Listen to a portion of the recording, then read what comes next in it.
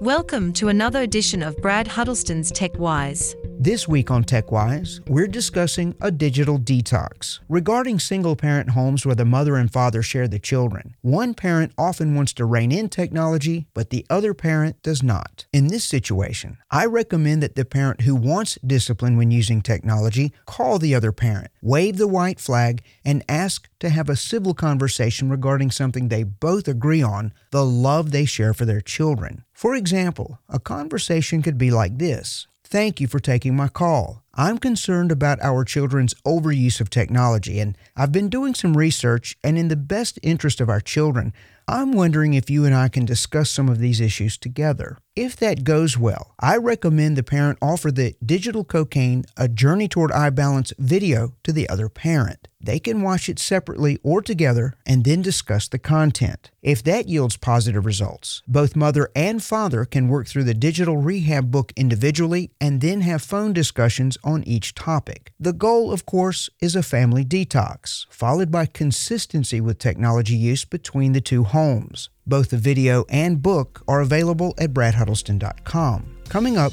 we'll talk about what to do if one parent refuses to participate. If you'd like to hear these segments again, just search for Brad Huddleston on your favorite podcast platform.